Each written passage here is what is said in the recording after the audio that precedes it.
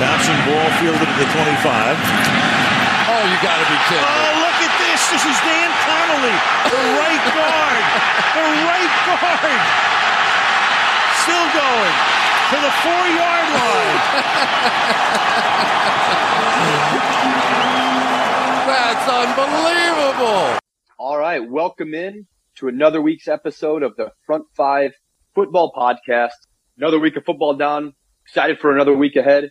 Audrey, let's welcome in Adri Mallows. Audrey, how you doing this week? I'm doing great, thank you, buddy. Enjoyed a fantastic week of Thanksgiving football action. How about yourself? Likewise. What a good week. Always love watching those games on Thursday. And I think I said there might have been a Saturday game. There was no Saturday football this week, but I think there's some Saturday football coming up. Love this part of the year. Holidays, NFL, getting ready for playoffs, seeing how things are shaking down. And I'm sure it was a good week for you with the Buffalo Bills getting a big win. Absolutely, yep. You gotta love a Thanksgiving win. Now our team or our quarterback has won in all 3 Thanksgiving time slots. So happy days and go Bills. Oh, it's a fake.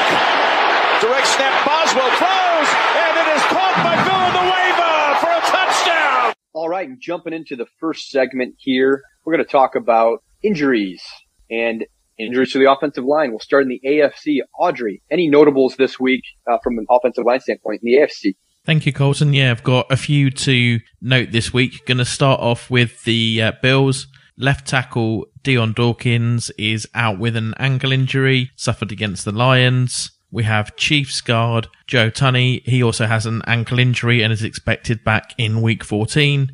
Chargers tackle Trey Pipkins III aggravated a lingering injury in the game on Sunday and is questionable to play this week. Dolphins tackle Teron Armstead is out with a pectoral injury, and they've said that he should play again this year, but there's no specific date as to when he's going to be back. So that's obviously a big loss there at left tackle for the Miami Dolphins. And finally, I have New England Patriots tackle Isaiah Wynn is questionable with a leg injury. How about the NFC, sir? Yes, and jumping into the NFC, I'm going to start with, I've got a few injuries to note here.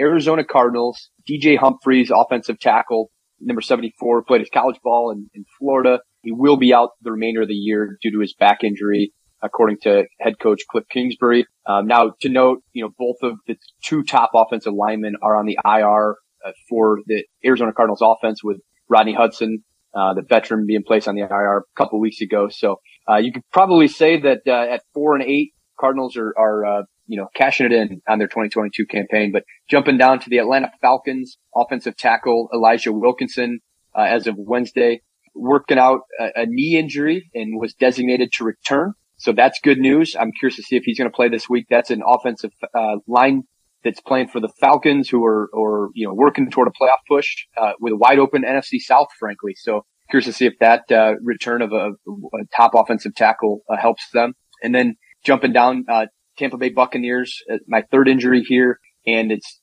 same NFC South. You've got Tristan Wirfs is listed out. He was that first round pick out of Iowa just a few years ago, and I expected to miss 3 or 4 weeks.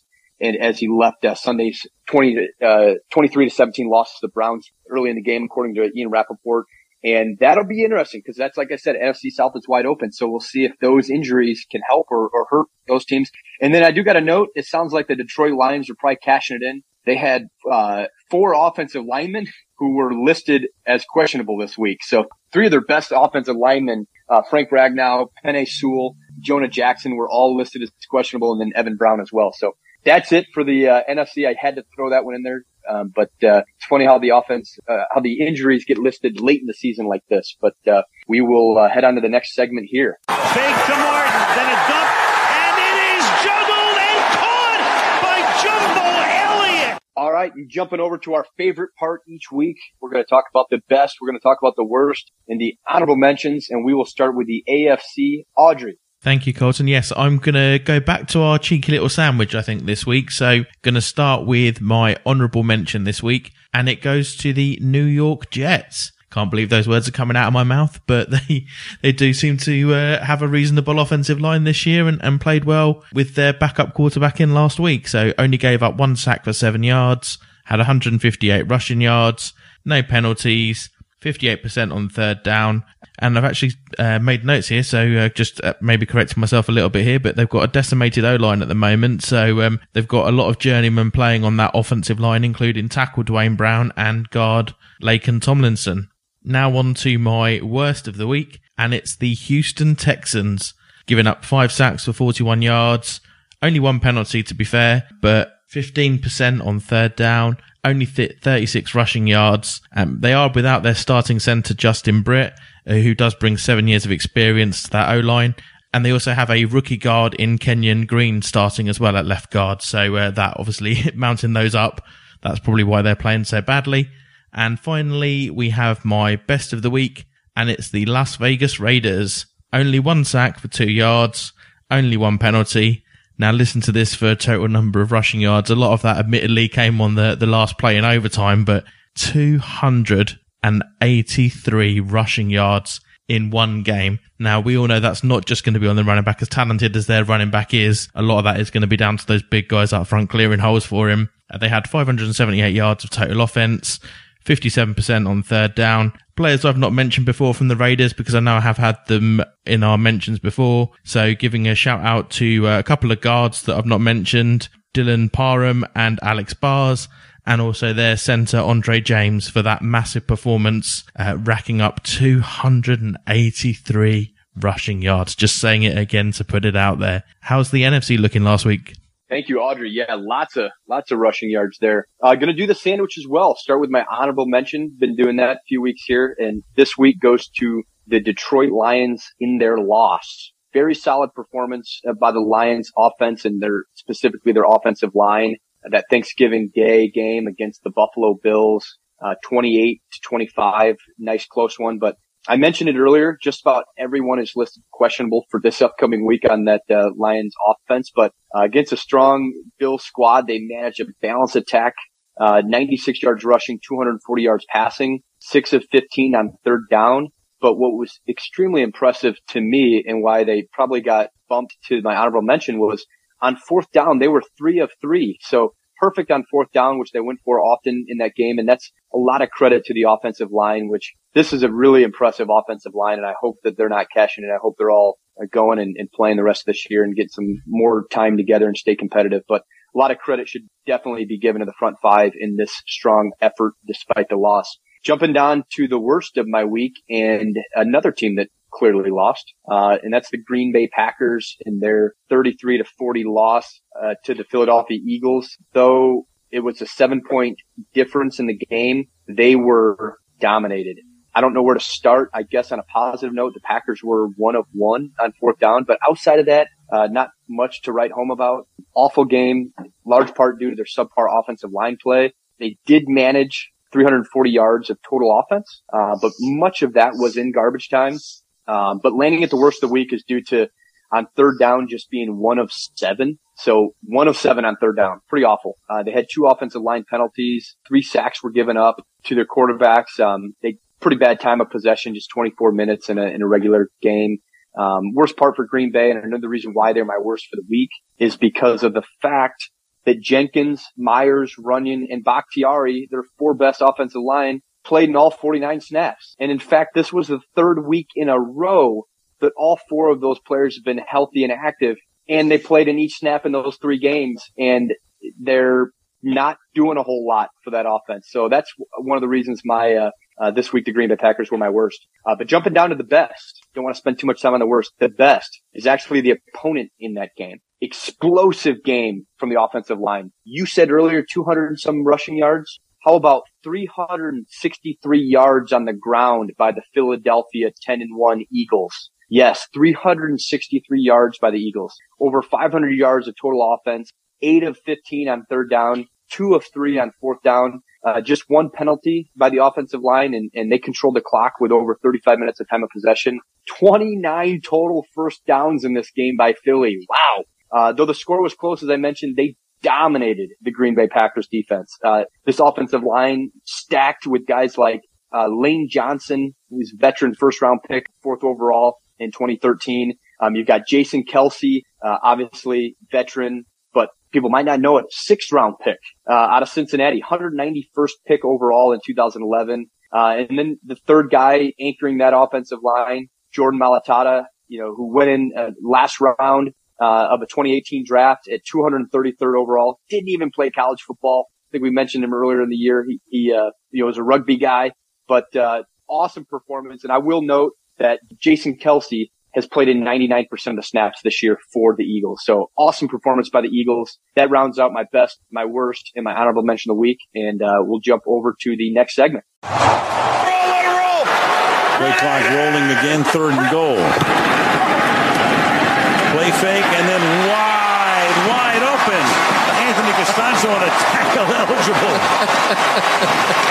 We go right out here like this, tackle eligible. There is no eligible receiver on the line of scrimmage. And watch this dance. This may be the best one I've ever seen. All right, and on to the final segment here. Going to start with the games we're looking forward to next week, this upcoming week, and then going to talk a little bit about some things that we've put together data-wise and how it's kind of stacked up for our honorable mention, our best and our worst. And we'll start with the AFC. Audrey, upcoming games, week 13. Any notables? Yes, indeed. And again, I've followed probably a little bit of your pattern because my games heavily feature teams from the AFC West. In fact, I've got 3 of them.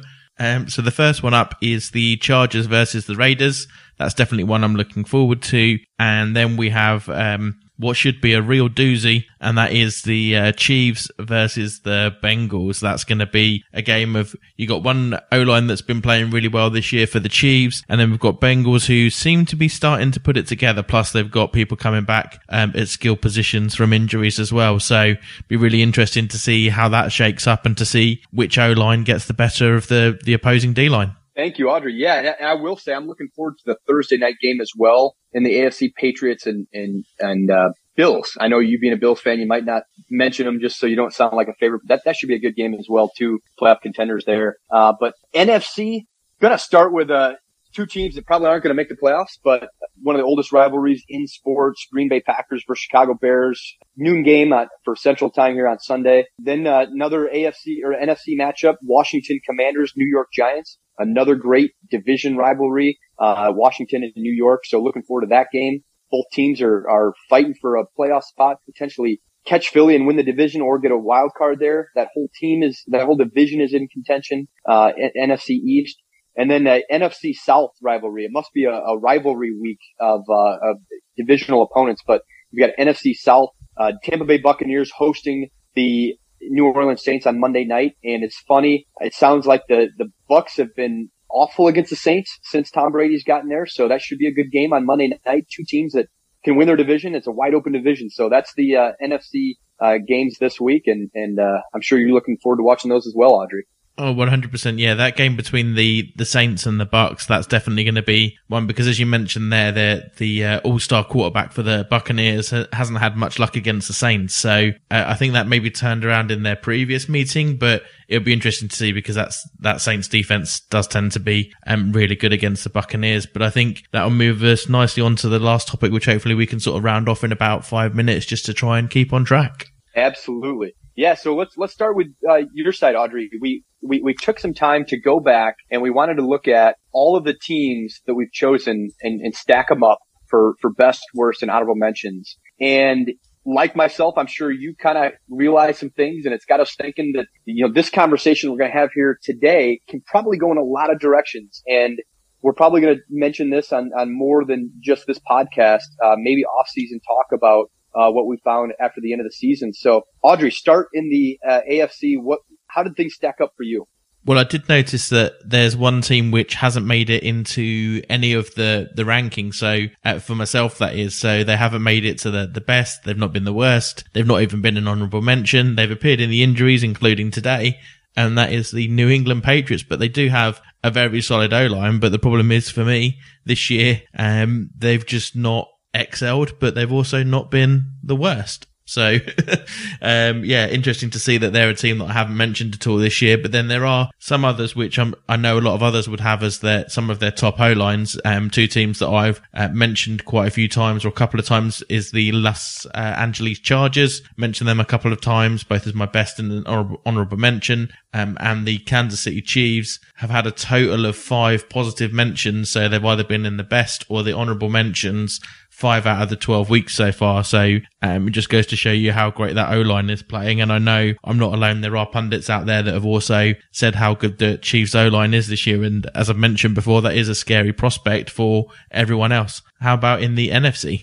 Yeah, thank you. It's funny about the Patriots. I had a team as well that kind of flew under the radar, so to speak. Never got mentioned best, never got mentioned worst or honorable mention. That was the Atlanta Falcons, which surprisingly, from what I can see, is they're listed as like a second tier offensive line unit out of like, first, second, third, and fourth tier. So Atlanta Falcons also flew under the radar for me, but my best, it kind of stacked up. I had a lot of teams. There were, I think, 9 teams that were listed as my best, on 9 of the 16 NFC teams were listed as my best on certain weeks. And the Dallas Cowboys were my only team listed best multiple times. And in fact, they've been listed 4 times as my best. And that includes Philly this week, getting my best this week, which arguably Philly has the best offensive line. But then you look at honorable mention and same thing. I had 10 teams listed as honorable mentions this year. 3 of them went to, or 3 weeks went to the 49ers. So the 49ers they've been a good offensive line. They're listed as a second tier offensive line as well.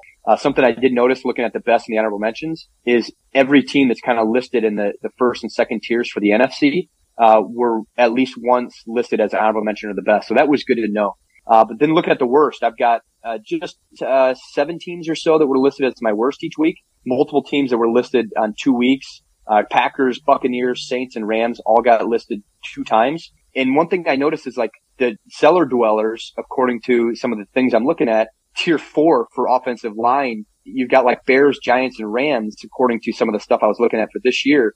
And I never listed the Bears as a worst, and I never listed the Giants as a worst, but I did have the Rams on there 2 times. So it's interesting. It's funny how some of the teams kind of fly under the radar. They're just good enough to not be like standing out as our worst on the metrics that we look at each week. I know, we've talked about this and we kind of look at, balanced rushing attack in passing, no penalties on the offensive line, not as many sacks or no sacks, good third down percentage, good time of possession. Like we kind of look at these things that, hey, if a team is doing this really well, that means the offensive line has to be doing well. And so it's funny how some of these teams get under the radar, but, Audrey, after hearing the NFC, any thoughts from the NFC? I think it's interesting, like you mentioned, the teams that maybe the fact that you've actually had a good varied range. So I don't know. It's interesting how we're both interpreting the stats, because I've got teams that have appeared a lot and often. For example, the Chiefs and the Bills have had quite a few positive mentions. And then for me, like the Colts have had like 3 negative mentions, but yours seems to be a lot more varied. So for me, that's just interesting, and how we're both interpreting the same data maybe slightly differently along with the game film and things. So yeah, it's eye opening, and maybe I need to either change the way I'm doing it, or maybe there's something that I'm missing when I'm going through the stats, or hey, maybe I'm right, you're wrong. Who knows?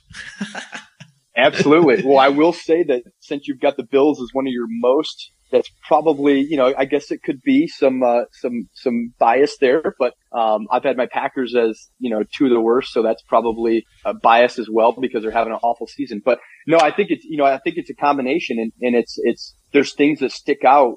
And I think it could be that maybe in the AFC, there's a lot more consistent dominant players, where like the NFC, you got teams that are supposed to be the top tier, second tier teams like the Eagles, but they're having penalties in some weeks, and they've given up more sacks, and they're rushing and might not have been as balanced. So, there's a lot of things that could play into it of why, for example, like the Eagles aren't popping out for me when they're probably supposed to be one of the best offensive lines. So yeah, no, it is interesting how that all shakes down, and we'll dive into it deeper on other shows, and at the end of the year, probably have a podcast just about that. So any other thoughts, Audrey, before we let our listeners, hear enough of us this week? If I'm honest, I think that probably is about enough from both of us, and about time to wrap it up.